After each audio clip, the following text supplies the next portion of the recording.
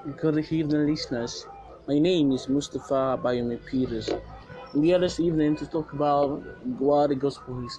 What the gospel? Gospel is the power that God has to save man.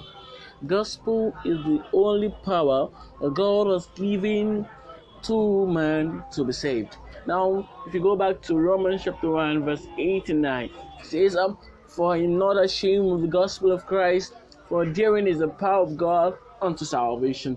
The holy power that God has to save man is the gospel. Without gospel, God is powerless to save. Quote me, without the gospel, God is powerless to save. What do I mean by that statement? It means that outside the gospel, God will save no man. Outside the death, burial, and resurrection of Jesus Christ, our Lord God, no man will be saved. Same in John chapter 3, verse 16. It says, For God so loved the world that he gave his only Son, that whosoever believes in him will not perish, but have everlasting life. Verse 17 says, For he that believeth in him is saved, but he that believeth on him not is condemned already, even from this world. So I want to advise you, I want to beseech you, for brethren, the message of the Lord, that you accept the gospel. How do you accept the gospel? You just believe in your heart, and we confess with the mouth that Jesus Christ died, and God raised him from the dead. I want to congratulate you if you have actually done that. And some people ask me some questions. How do you know? How do I know I'm saved? How do you know I'm saved? There's a song that we sing. God said it, and I believe it. And I said to see, God said it, I believe it. And they said to see. Romans chapter 10, verse 8, 9, and 10. It says that with the mouth confession is made unto salvation, and the wild man believeth unto salvation.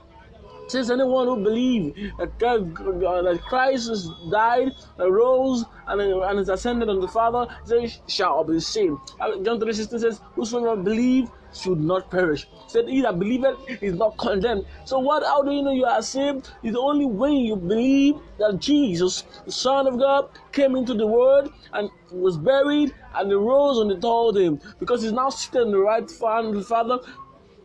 First John chapter 1 verse 1 says, My little children, this is the right unto you to see you sin not. But if anyone sin amongst you, we have an advocate with the Father, which is Jesus Christ the righteous. So the advocate with the Father is Jesus, who intercedes for us, who speaks on your behalf. Is like a lawyer. When you do wrong, he speaks on your behalf to the Father. He said, Father, I am a Christ praise who have entered into this things as well. I know how it feels to be man. Please have mercy. It's blood speak better than the blood of Abel. Thank you. Thank you. Thank you. Thank you very much. I'll see you same time tomorrow. Thank you. Have a nice evening. Goodbye.